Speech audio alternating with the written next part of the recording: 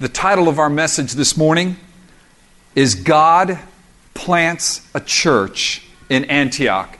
God plants a church in Antioch. That's the title of our message. And as you think about God planting a church in Antioch, I want you to think literally of God's hands reaching down and planting a church. Last night, we had a little dinner thanking some of our Sunday morning ministry team leaders. And I noticed out back behind Corey's house that he's planted 2 little pond fronds.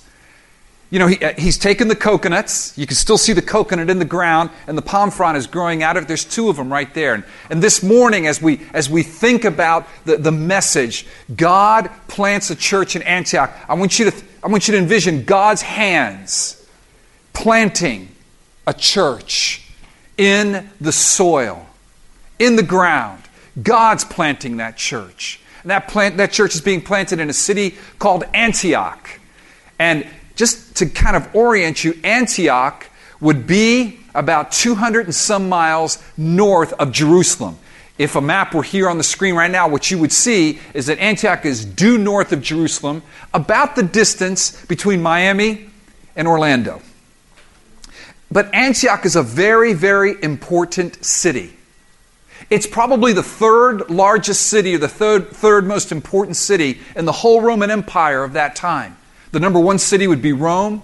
Probably the number 2 city would be Alexandria on the North African coast. And here, Antioch, at the top of that map there, the capital of Syria, is probably the most important city. And here's something important about Antioch.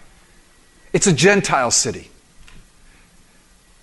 The Word of God has thus far prospered in Jerusalem down in the south, all the way at the very bottom of this map. It's gone through Judea. It's gone through Samaria. Last week we heard about the Word of God going to Caesarea, right there on the coast, on the Mediterranean coast.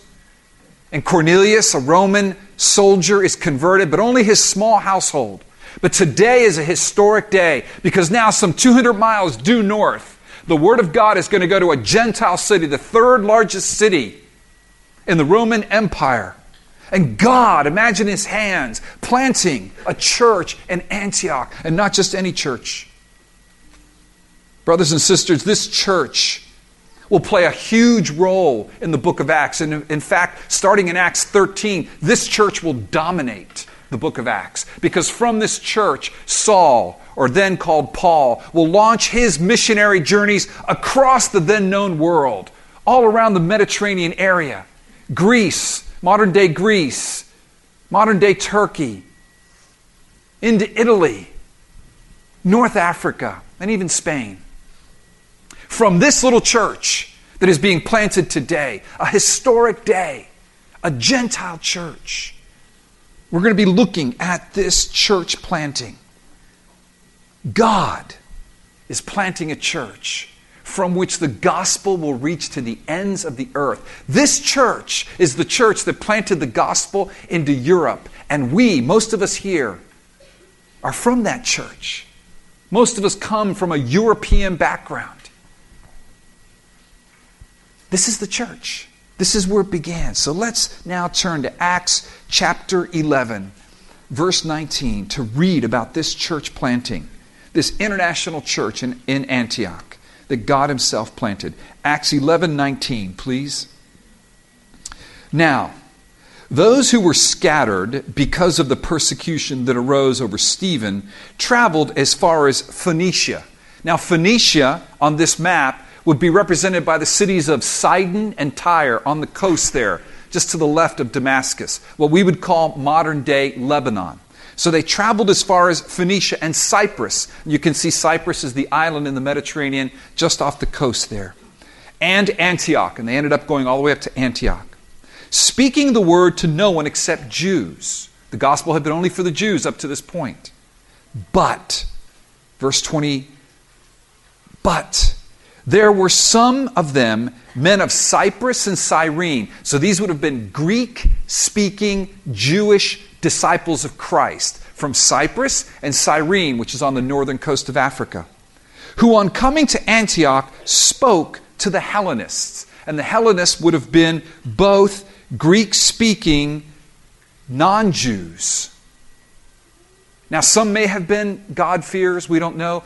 Many of them were just total Gentiles, unbelievers, Greek-speaking non-Jews. Also preaching the Lord Jesus. So Jesus is being preached for the first time to a large number of Gentiles. Oh, verse 21, friends, key verse. And the hand of the Lord was with them. Envision God's hand planting that church. And a great number who believed turned to the Lord. The report of this came to the ears of the church in Jerusalem, and they sent Barnabas to Antioch. When he came and saw the grace of God, he was glad. And he exhorted them all to remain faithful to the Lord with steadfast purpose, for he was a good man, full of the Holy Spirit and of faith, and a great many people were added to the Lord. Verse 25. So Barnabas went to Tarsus to look for Saul. So you see Tarsus there on the map? That's where Saul was living at the time. So he went to Tarsus to look for Saul, and when he had found him, he brought him back to Antioch, and for a whole year they met with the church and taught a great many people. And in Antioch, church, in Antioch the disciples were first called Christians. Verse 27. Now, in these days, prophets came down from Jerusalem to Antioch. Now, anytime someone went from Jerusalem anywhere, they always came down. The reason being, Jerusalem was the mountain of the Lord. It was the place where God lived. So you always came down from Jerusalem to go to visit any place. So in those days, prophets came down from Jerusalem to Antioch. And one of them, named Agabus, stood up and foretold by the Spirit that there would be a great famine over all the world. This took place in the days of Claudius. So the disciples in Antioch determined, everyone according to his ability, to send relief to the brothers living in Judea. And they did so, sending it to the elders by the hand of Barnabas and Saul. Now, if I were to offer you my hand in friendship, that means that I'm with you. I'm your friend. I'm supporting you. If I agree to offer you a helping hand, that means I'm going to give you all the resources that I have to help you. And if I say, hey, buddy, I'm going to give you a hand moving next Saturday, that means I'm going to be present and my power is going to be there to help you move. Notice verse 21. The hand of the Lord was with them. Just as my hand being with you to help you move next Saturday means that my presence will be there and my power will be there, well, in a far greater way, friends, God's hand being with them, God's hand being with us, meant for them that God's presence and God's power was with them.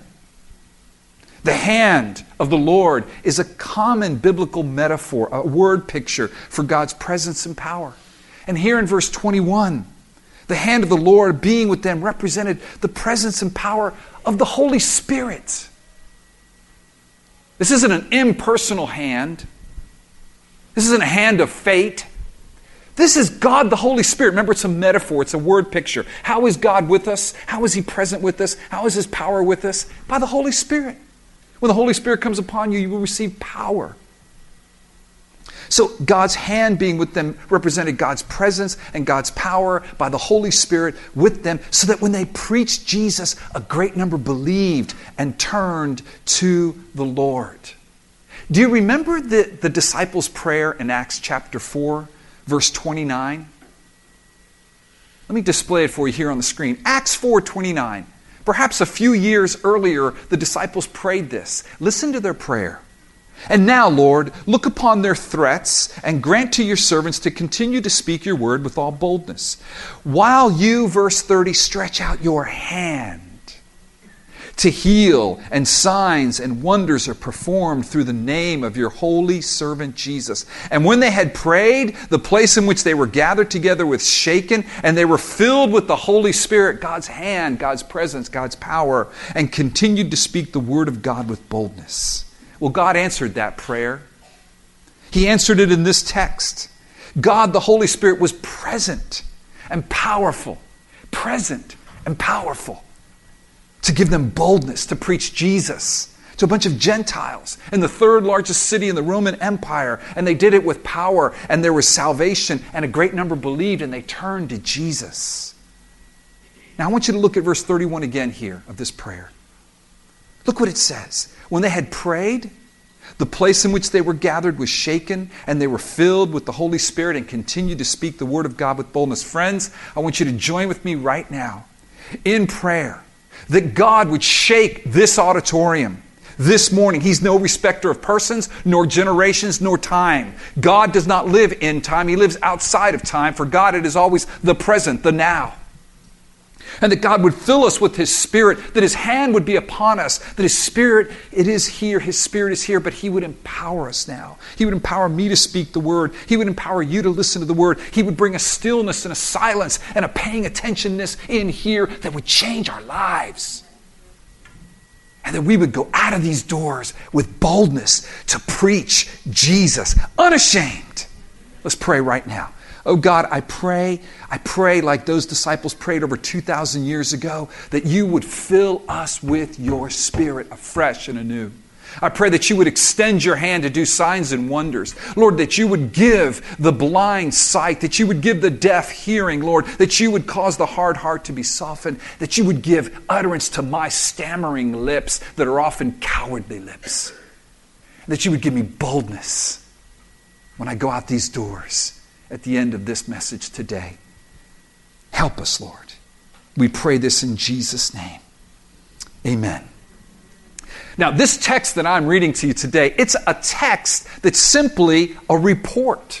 This is a historical, theological report of God planting a church in Antioch. It's a report literally of the hand of God moving the hearts of men. The hand of God moving the hearts of men. It's all about God preparing Antioch. And if we could go back to the first map, God preparing Antioch to be the mission center for the gospel to go forth to the ends of the earth. Antioch is going to take the place of Jerusalem. In chapter 13 of Acts, Antioch eclipses Jerusalem. And from 13 to the end of the book of the Acts, it's Antioch sending Paul. It's Antioch sending out missionary teams. It's Antioch. The Word of God is going throughout the whole known world. The rest of the book of Acts is going to chronicle that. So this chapter, these verses are very important. Antioch is taking over from Jerusalem as the center of the mission. Paul or Saul is taking over from Peter as the central figure. Now, next week I'll preach about Peter. But that's it. Once chapter 13 hits, it's the Paul show. So it's very important, redemptive historically. Very, very important. That's the big picture. But oh friends, what I want you to see is the hand of God doing this. And if you can hold both in tension, because we're going to drop down from the big redemptive, historical, theological, God-moving, war room, big picture, and all the maps and the computer screens on the wall, and the world and how the war is going. We're going to drop down from that into the foxhole of my life and yours. But before we get down there, I want to stay up here for just a moment. Because it's important to understand this text. You see, if you look at this text, you see this movement between Jerusalem down here and Antioch up there. Look at it with me. Look at verses 19 and 20. What do we see in 19 and 20? We see a bunch of Jewish Christians, Greek-speaking Jewish Christians, fleeing Jerusalem because of the persecution of Stephen, going up all the way north to Antioch. So the movement is from Jerusalem to Antioch. They preach Jesus. The hand of the Lord is upon them. A bunch of Gentiles get saved. Verse 21. Verse 22a, look what it says in verse 22a. As a result of that, the hand of the Lord saving, the report of this came to the ears of the church in Jerusalem. So you have the arrow moving from Jerusalem to Antioch with those men preaching. Now you have the arrow moving from Antioch back to Jerusalem. What comes back to Jerusalem? A report, a text message, an email. No. Probably someone just walked back from Orlando to Miami, took them several days, maybe a week or two, and said, guess what? A ton of Gentiles are now saved. There's this church in Antioch. Whoa! Now the arrow goes back from Jerusalem up to Antioch, because what do the leaders in Jerusalem do? 22b, they send Barnabas to Antioch. Remember Barnabas? Barnabas, his nickname was what? Son of Encouragement. He's the guy that, remember, sold the land and gave all the money so that the poor might be fed, in opposition to Ananias and Sapphira, who sold their land and lied about it and only gave part of the money, and God killed them. That's another story. But the Son of Encouragement gave all that money. He's the one that when Paul, probably 10 years earlier, came to Jerusalem and everybody said, don't hang out with Paul. Remember, he's killing all the Christians. And Paul said, no, I'm now a Christian. I'm now saved. Barnabas was the guy that had courage to say, hey, come on, Paul. Come on with me. Hey, he's with me. Saul's with me. Don't worry. I vouch for him. He's the one that introduced now Saul to all the apostles 10 years earlier. So the Son of Encouragement gets sent from Jerusalem up to Antioch. He hangs out in Antioch for a year with Saul, preaching the Word of God. And then look down in verse 27. We have another movement from Jerusalem up to Antioch, Christian prophets. Verse 27, now in these days prophets came down from Jerusalem to Antioch. So they came down from the mountain of the Lord, they walked north to Antioch, and they cared for the church. They gave prophetic words. They encouraged the brothers. And then the final arrow, the final movement from Antioch back down to Jerusalem occurs in verse 29. So the disciples of the church in Antioch determined, everyone according to his ability, to send relief to the brothers living in Judea. So there was a huge famine in Judea, down here in the south. The brothers in Antioch had a bunch of money. It was a big city, prosperous city. People were making lots of money.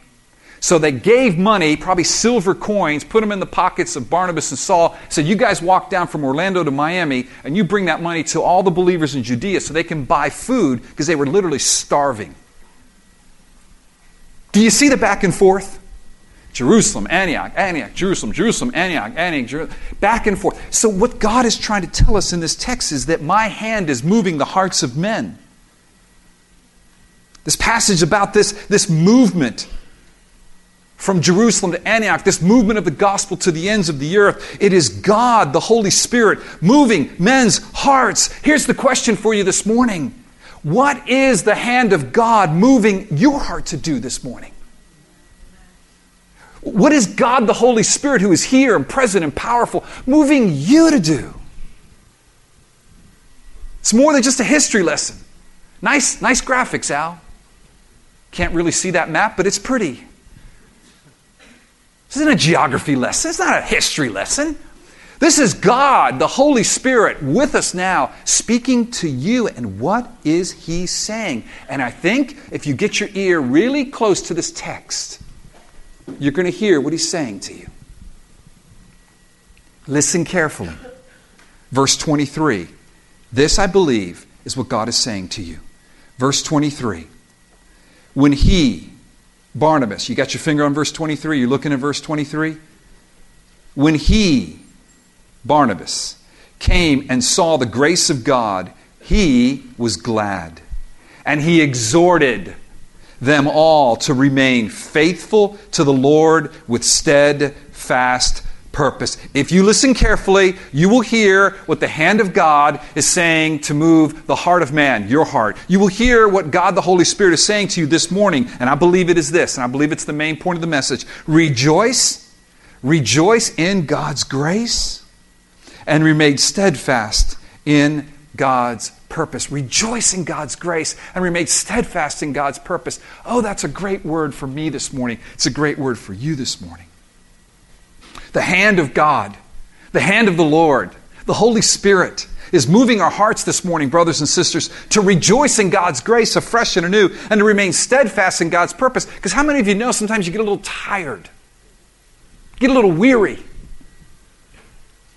Remain steadfast or faithful to God's purpose is just perseverance. It was Barnabas' message to the new believers in Antioch, as we read in verse 23. And just as Barnabas, whose nickname is the Son of Encouragement, came and rejoiced in God's grace and exhorted or encouraged, which is a play on his nickname, Son of Encouragement, them to remain faithful to the Lord and with steadfast promise. Oh, friends, Jesus, the greater Barnabas, the greater Son of Encouragement, the Son of Encouragement, is here this morning by the Holy Spirit to cause us, to call us to rejoice in God's grace and to remain steadfast in God's purpose. So let's start by rejoicing in God's grace. Point 1, rejoice in God's grace. What makes you glad? What makes you happy? What brings a smile to your face? What causes you to jump up and down? Now, sadly, I jump up and down about a lot of things. This is a confession now to you. Yesterday afternoon, I came back from the office. It was about 5 o'clock. My son was home from college. My wife was there, though she's not been feeling well, and so she was there as well. And I walk in the door, and I suddenly realized, to my great horror, that after a day of preparing the sermon, I do not have the one treat I love so much, college football. It's gone. So I turn on the TV. I'm hoping for college basketball. The Gators are playing. They're playing Mississippi State. I'm thinking, no, I don't have cable. There's nothing. Nothing. There's golf.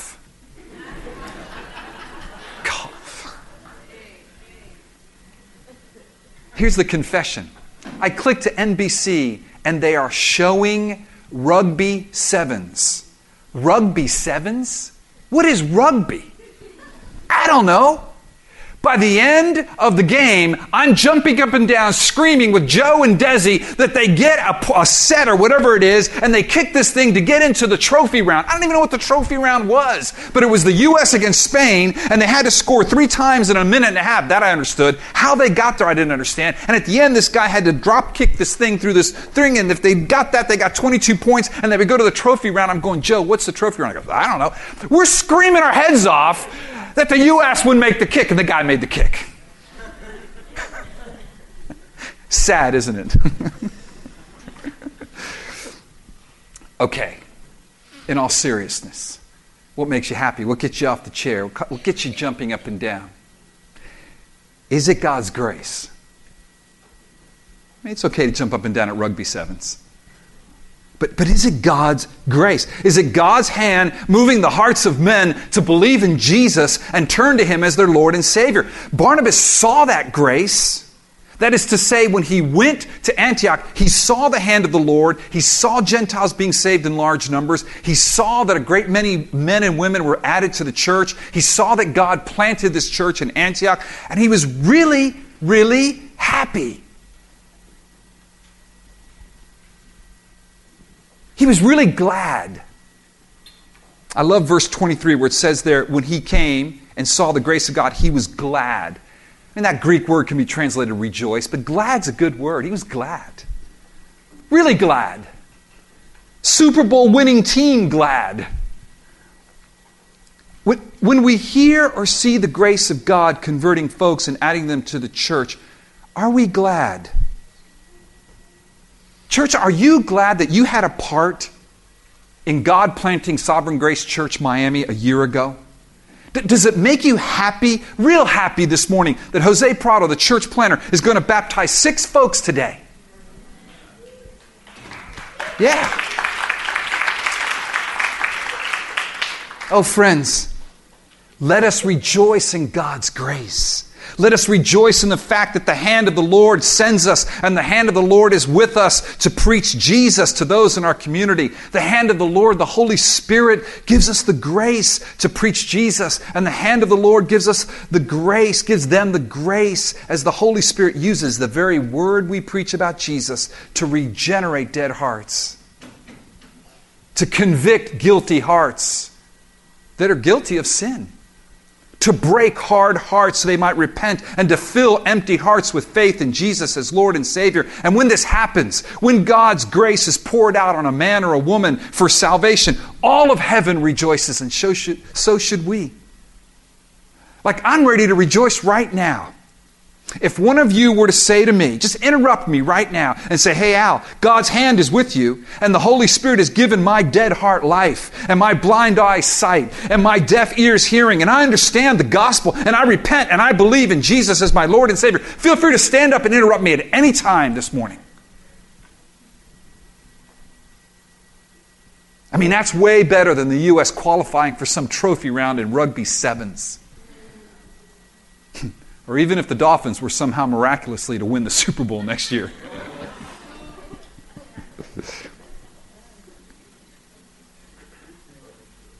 May we live and rejoice and be aware of the grace of God.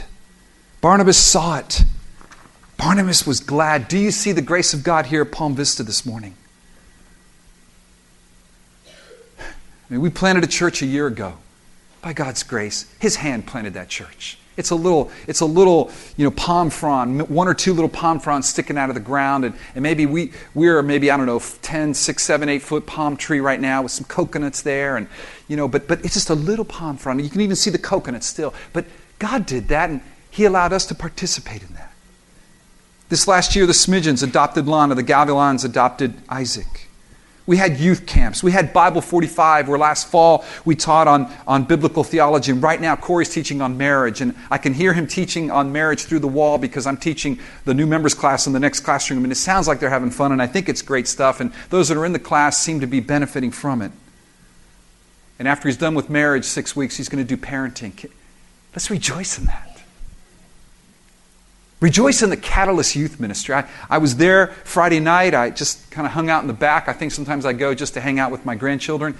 And so I had Annabelle in my arms as Mindy and David were just hanging out with the youth, doing fun games, making me laugh so hard. And then the Word of God came, and David preached on justification and adoption. And I was able to lead the parents' community group there and talk about it. And I looked over at the snack table, and a bunch of the ladies, I probably missed somebody, but the Rodriguezes and Solanis, and there's a bunch of them, did this beautiful display of all these great sweets that I can't eat because I ate way too much for Christmas and New Year's. And it looked great. And the drama team was there, and they did a great drama. And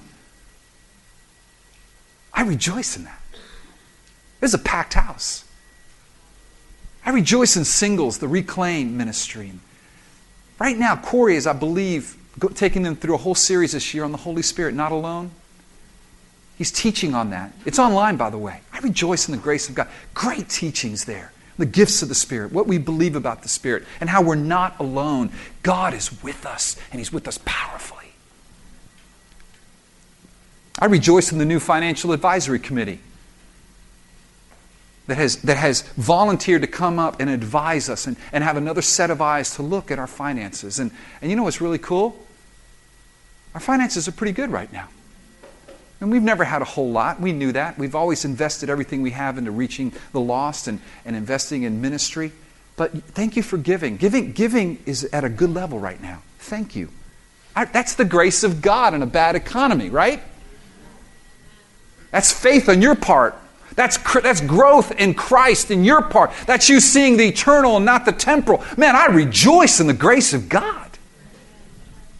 Can you rejoice in the grace of God this morning at Palm Vista? And do you see the grace of God in your own life? And the lives of those closest to you? Oh, listen, I invite you today to go home. Not yet, but to go home after I'm done preaching. And sit around the table. After you have a big meal, kind of push back from the table, or you're having coffee or dessert, and someone just say, hey, why don't we go around the table? And why don't each of us tell one or two things of the grace of God in my life? You got to really look for it sometimes, but it's there. Like Post-it notes all over the place, where God's grace. And just start sharing God's grace with one another. And then after you do that, rejoice in God's grace. And some of you, you'll do it with a quiet hymn. And some of you, you'll do it with wild and crazy Latin music. And some of you may jump up and start dancing, or who knows, have a party will break out spontaneously. A couple of you will say, hey, it's almost dinner time. Let's go roast a pig again or something, But just rejoice in the grace of God. That's what God's calling us to do. And as you rejoice in God's grace, He's going to give you more grace to be steadfast in His purpose. Because sometimes we flag in our steadfastness. Sometimes we wane. Sometimes we grow weary. Sometimes we say, I don't want to do this anymore. Point 2, remain steadfast in God's purpose. This is called perseverance, guys. Look again at verse 23. When he came, he saw the grace of God, speaking of Barnabas, and he was glad, and he exhorted. That word exhorted is strong. It can also be translated encouraged, that Greek word, encouraged, exhorted. Barnabas, the son of encouragement, is encouraging. He's exhorting. It's an encouragement with a little edge to it. Like, let's go. He exhorted them to remain faithful to the Lord and steadfast with steadfast purpose. What is God's purpose? Well, let's begin with the guy writing this. Luke, the historian, wrote Acts years after it occurred. Do you know that tradition says, and many scholars say, that Luke was probably saved during this revival in Antioch? Luke was from Antioch. See, the difference here is Luke is writing an eyewitness account, eyewitness news. Luke was one of those men who was sitting there in Antioch, a physician. He had a nice life. He had whatever the version of a nice car was then in Antioch at that time. He was making some good money. His life was good. He was having a little Turkish coffee sitting there in Antioch. And in blows a bunch of Jewish, Greek-speaking Jewish disciples of Jesus Christ, and his life is turned upside down. That's the purpose of God. Cosmopolitan Luke, physician Luke, is saved. Luke experienced the power of the Spirit, the hand of God with those men who were preaching Jesus, and the Spirit came with power and conviction, and Luke believed. And he turned to the Lord.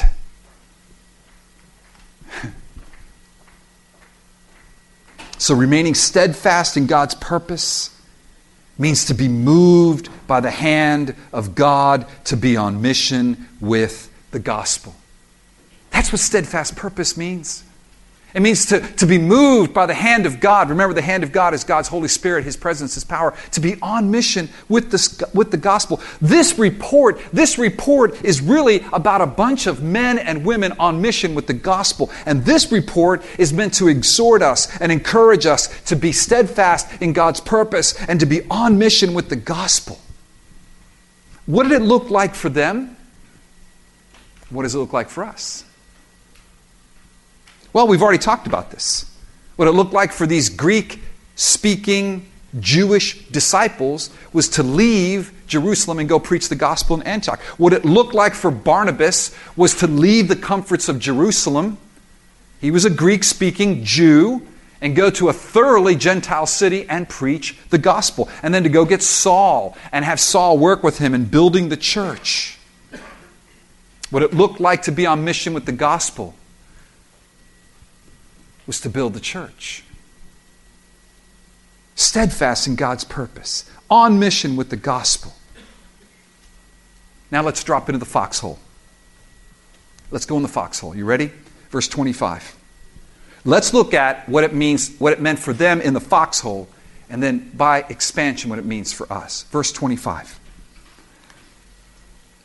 Let's go to 24. For he, Barnabas, was a good man, full of the Holy Spirit and of faith, and a great many people were added to the Lord. So Barnabas sees a great many people added to the Lord in Antioch, and look what he does in verse 25.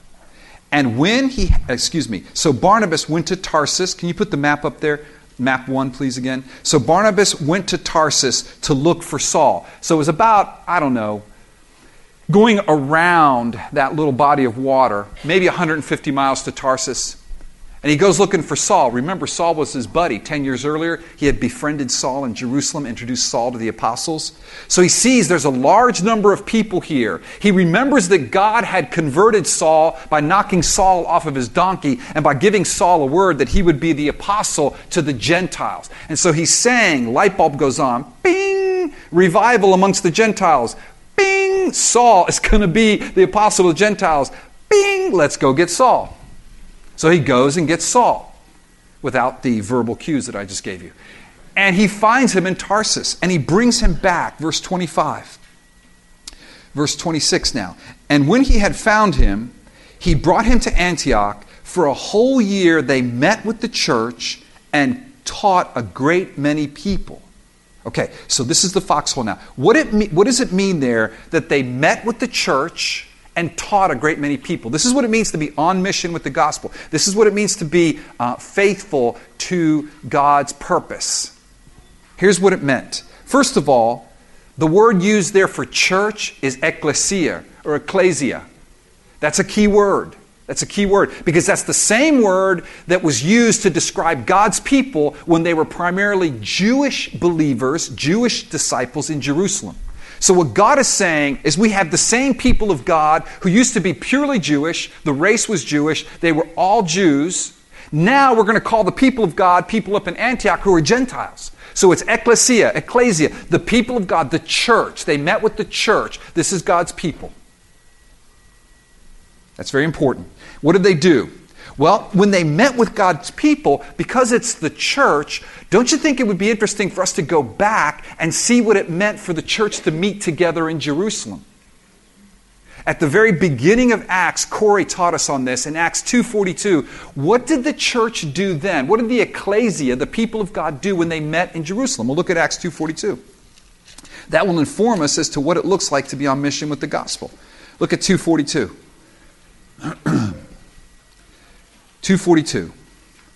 And they, the church, the ecclesia, the believers, devoted themselves to the apostles' teaching and the fellowship, to the breaking of bread and the prayers. And then go down to verse 46. And day by day attending the temple together and breaking bread in their homes. They received their food with glad and generous hearts, verse 47, praising God and having favor with all the people. And the Lord added to their numbers. Does that sound familiar? The Lord added to their numbers, like He did in Antioch, day by day, those who were being saved. All right, so what does it mean for them to be on mission with the gospel? It meant this. They gave instruction in the teachings of Jesus Christ. They emphasized the life, death, resurrection, and exaltation of Jesus in the context of Hebrew Scriptures, the teaching of the apostles. That's what the apostles learned from Jesus. That's what they gave the church in Jerusalem. That's what Barnabas and Saul gave the church in Antioch. They also had fellowship with one another, which included sharing meals. They went house to house. They met in the temple, that's like us meeting right here in the church building, and they went house to house. They broke bread together. Community groups. They celebrated the Lord's Supper. Typically when they would have the meetings and when they would eat, they would celebrate the Lord's Supper because the Lord said to do that. And they had prayers of praise and intercession.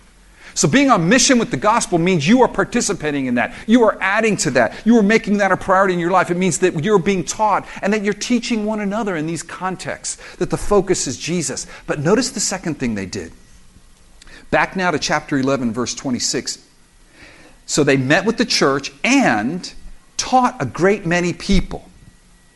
That English word, a great many people, you saw those words in verse 24.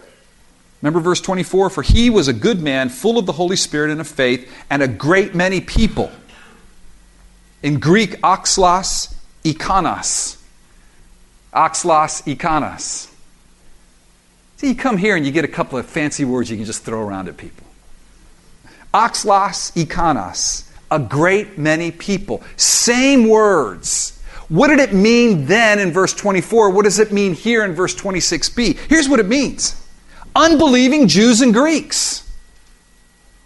God saved a bunch of unbelieving Jews and Greeks, and He added them to the church. Here's the key. To be on mission with the gospel, what Saul and Barnabas did is they went out and not only cared for the church and met with the church, but they went out and had evangelistic meetings with unbelieving Jews and Greeks ongoingly. See, it's two different things there. It's two different groups of people there. They met with the church in verse 26, and they taught a great many people. So these were probably open meetings. There was a lot of interest in Antioch about this. Who is this new group of people? What is this sect? Who is this Jesus of Nazareth? What are these Hebrews trying to teach us? And they taught him Jesus. As Schnabel would say in his commentary, the quote on the screen, Barnabas and Saul instructed the believers in the church, and they engaged in evangelistic outreach, teaching Jews and Greeks about the good news of Jesus, Israel's Messiah, and the Savior of the world. To be steadfast in God's purpose, to be on mission with the gospel, is to do both, church. It's to do both. To have faith, to meet together, break bread, encourage one another, study about Jesus, help disciple one another, and this is where I pray for the Spirit to motivate us. I pray for us to be steadfast and encouraged this morning, to go out and preach Jesus to unbelievers. 2% in Miami go to church. 98% are unbelievers. I'd say we've got a very wide open field. May God give us grace. Oh, and I love the last lines in verse 26. Look at this, the last sentence in verse 26. And in Antioch, the disciples were first called Christians. No longer Jews, no longer Gentiles, but a new people of God, Jew and Gentile, Christians. We studied that in Ephesians, didn't we? He's broken the dividing wall down. A new church is planted that's primarily Gentile. The old church, Jerusalem, is brothers and sisters with the new church in Antioch, and that's displayed in the last couple of verses 27 to 30. Quickly, the church in Jerusalem sends up Christian prophets to encourage the brothers in Antioch. They prophesy of a famine. There probably was a famine during that time. Maybe it wasn't worldwide, but it certainly affected Judea. And one of the brothers and sisters in Antioch, a bunch of Gentiles, what do? And they're wealthy. They're businessmen. It's a trading place. They get all their money together. They give it to Barnabas and Saul, and they say, go down to Jerusalem and help feed our Jewish brothers and sisters. Because we're no longer Jew nor Gentile. We are in Christ. We are Christians. It's the first time they're called Christians. They probably didn't call themselves that, by the way. Believers didn't use the term Christian until maybe the 2nd or 3rd century, but the world saw them that way. And it may have started as a mocking thing, Christians. But what did they recognize? People that were very different racially. They were very different ethnically. They were very different culturally. Were now together. They were in Christ. That's what it means to be on mission with the gospel. So here's my appeal to you this morning as we conclude. Would you hear God's voice? May the hand of the Lord be with you and me. May the Holy Spirit now, in His presence and power, enable us to rejoice in God's grace. Oh, friends, rejoice in God's grace that He has called you to be part of Palm Vista, that He's called us to preach the gospel so that we might be steadfast in God's purpose. That we might declare and demonstrate Jesus. that He would captivate us. That we rejoice in the people that are in these seats right now. And that we remain steadfast to preach Jesus, to believe that there are elect that God has in this city, fast bound by the chains of sin, but due for release at God's appointed time as we preach the gospel faithfully, as we remain on mission with the gospel. And we bust out of this place. And God has His people, Christians, the ecclesia, the called out ones. And we remain steadfast on mission for the gospel. I pray that that would be the case. And I want to pray right now. Let's bow our heads. Worship team, would you please join me up here? Lord God, I stand before you and I thank you that you have called us together on the mission. Lord, that you've given us the word of life, Jesus. And you've called us to preach Jesus and to live Jesus and to center our solar system, as Bentley preached last week, on Jesus, and to know that Jesus is the center, the rock, the foundation, the shelter. He's my all in all. Lord, I pray that you would open our eyes to your grace afresh and anew this morning. And I pray that you would move upon us, that we might be steadfast in your mission. Show us Christ. move in our midst. For when you move, oh God, our lives are changed. When you move, we know a taste of heaven. When you move, Lord, we cry out for more. We say, Lord, come and move. Fill us with your Spirit, I pray, in Jesus' name.